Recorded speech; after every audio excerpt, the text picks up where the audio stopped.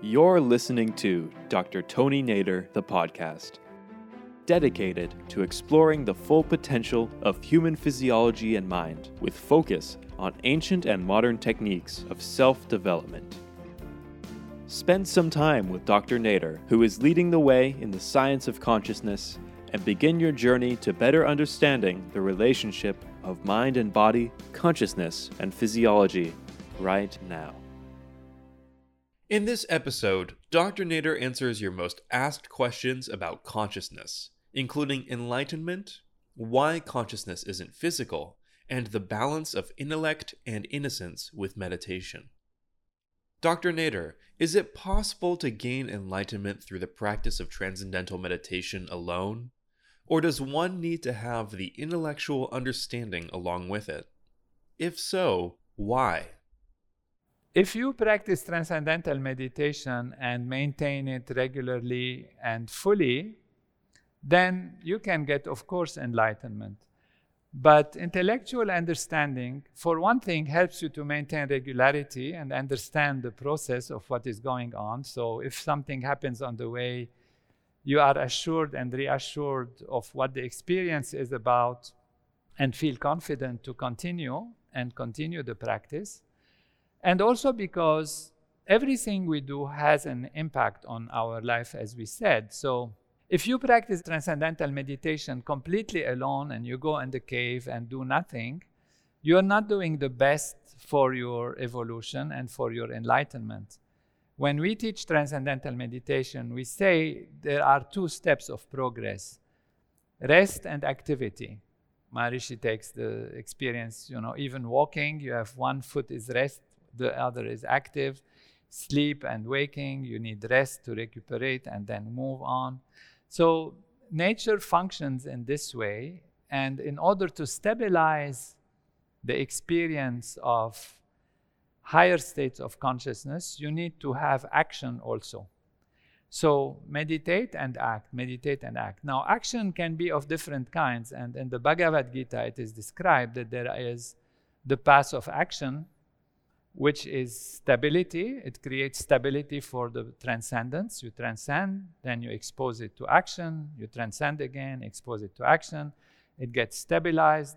Action removes at the beginning. It seems as if it's acting against your stability, but it actually against your experience of equanimity and beautiful sense of rest and peace within, and you go into action. You have to face issues and situations and all of that, and it removes that inner stability. Action does that, but it stabilizes it. By repeated action and meditation, it stabilizes. Now, there is another way, of course. If your vocation is in knowledge, then you can have knowledge, and knowledge also does the same effect. And in the Bhagavad Gita, it does say that of the two paths, knowledge is the highest. So if you are able to do both, then it's great. You meditate, you act, and you meditate, and you gain knowledge, or you experience knowledge, because knowledge is also a great purifier in itself. It helps the mind, the intellect, the feeling, and as such, it's very, very important. And it says in the Vedic literature, Nahi jnanena sadrisham pavitram udachyate, etc., which means there is nothing greater than knowledge or more purifying than knowledge. And this is, of course, intellectual knowledge, but the most important knowledge is the direct experience of the self, which is transcending. So you can transcend and act, you can transcend and study, or deal with knowledge and higher things, or beautiful things to do, music, whatever, something holistic, something artistic. All of this stabilizes consciousness and helps in the path of enlightenment. Why is it important to know this information at such a detailed level, rather than just focus on the personal, first-hand experience of transcending? You can meditate, you can do it, and if you're satisfied and happy, then great. You don't need that at all. If you are, focused on creating things, on doing things, and you don't want to go into intellectual analysis, these questions don't come to your mind and you don't feel the need to do it, then it's fine. But as we said in the previous questions, that knowledge is a great purifier by itself. Knowledge is a great clearing the way by itself. The best knowledge is to directly transcend, but even in activity, if we have time to do things, we have interest, action is very helpful, of course, to do action that helps us also to grow. We accumulate modes of consciousness and bits of consciousness through proper action. That is the karma yoga, the yoga of action, where doing the right things helps to grow also. There is also the yoga of devotion, bhakti yoga. So if you love others, if you care for others, if you do things that help the world, that brings more unity to your understanding and vision. And we will, when we get to that, we will also consider the importance of these different aspects in order to clarify things. So there is the yoga of action, karma yoga, bhakti yoga. There is the yoga of devotion, which we said. There is the yoga of knowledge, Gyan yoga, which means if you take that path, it will purify you. So like this, there are different things that can be very, very important in our life, eating the right food, living in the right house, working according to harmony of nature. Many, many things we can do, and these are very important and very helpful. And usually, transcendental meditation awakens consciousness, and therefore, as you practice it, it naturally leads you to the desire for knowledge. And therefore, you can say it is transcendental meditation that did it. Fine, but on the path, you will want to know more, you want to experience more. And you can say that transcendental meditation alone did it, but it did it alone, not in sitting in some cave and just meditating all day. This won't do it. Except if your life is dedicated as a recluse to that life, and after a certain stability and experience, and you want to have a recluse life and do nothing, learn nothing, then you must have been on a certain level where you can adopt that. There is, of course, this path also, and it's a great path. So it's all possibilities are there depending on where we are in our life and in our dharma, vocation, and path. Is innocence necessary for the individual to live pure knowledge? Innocence is part of the technique of transcendental meditation and part of the technique of living life also, but the intellect is also important.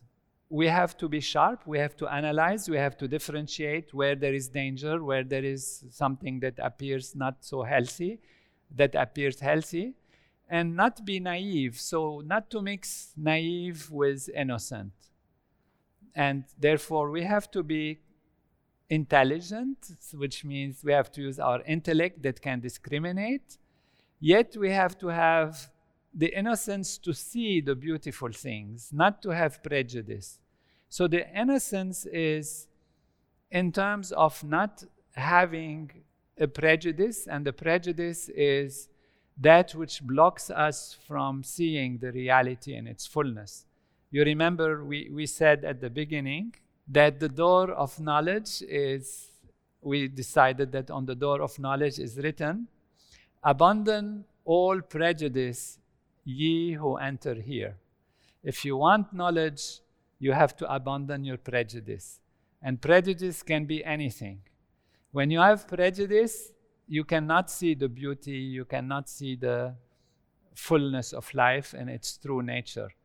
And prejudice is a bit of consciousness, maybe that you just had, or a sequence of bits of consciousness that were built from your growing up, or things you have thought they are the truth and the ultimate truth, and they're sitting there, and somebody shows you something, but you cannot see it.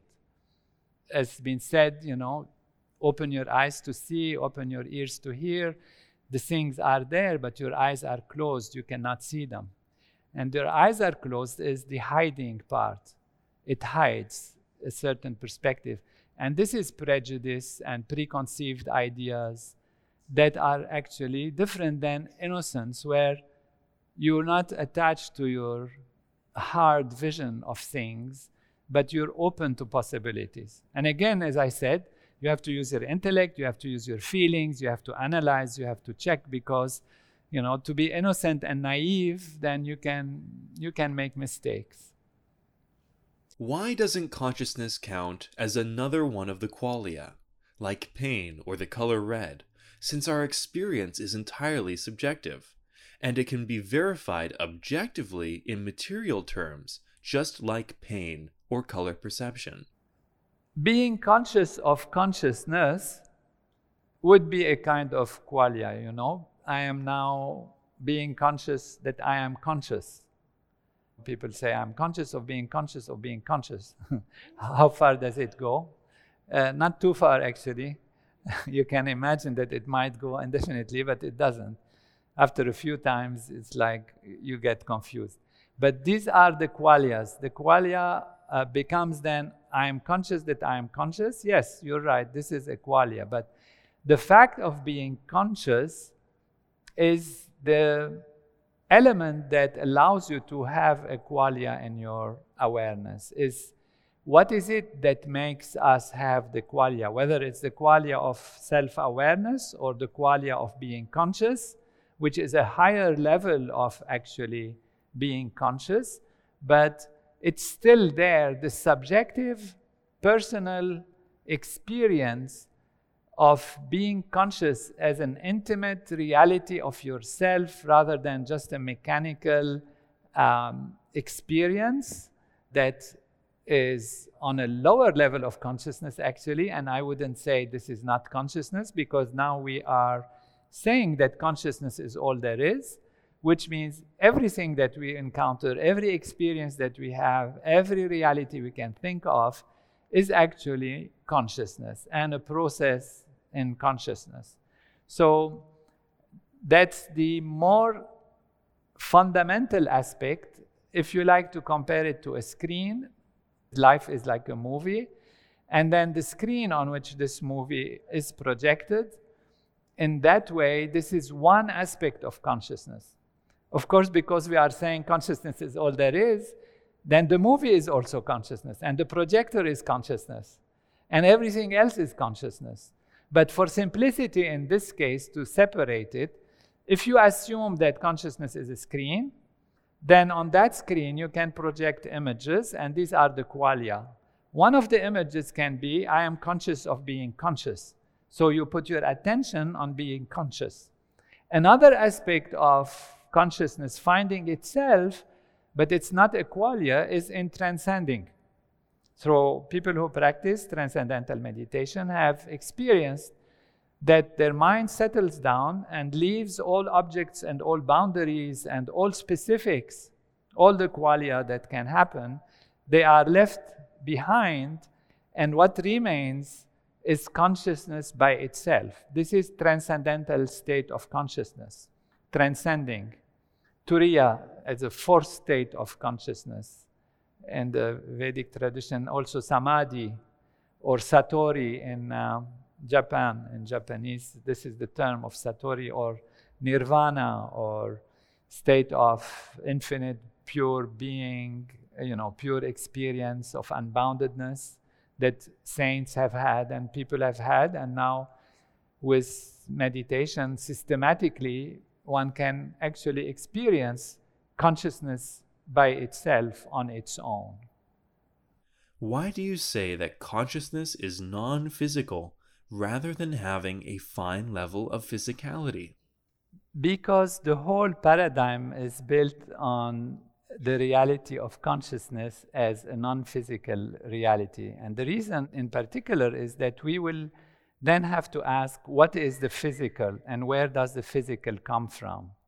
And that's a big question, actually, that if you start with consciousness as non-physical, it will solve one of the most intriguing questions about philosophy and being and ontology and epistemology, I guess, in my mind. And that is, where did it come from? And this question, where does it come from, is applicable to physical things, because we live in a world where things happen in space and in time. And therefore, there is something before, there is something now, there is something after. And in space and time, there is the concept of where did it come from? Where did it come from?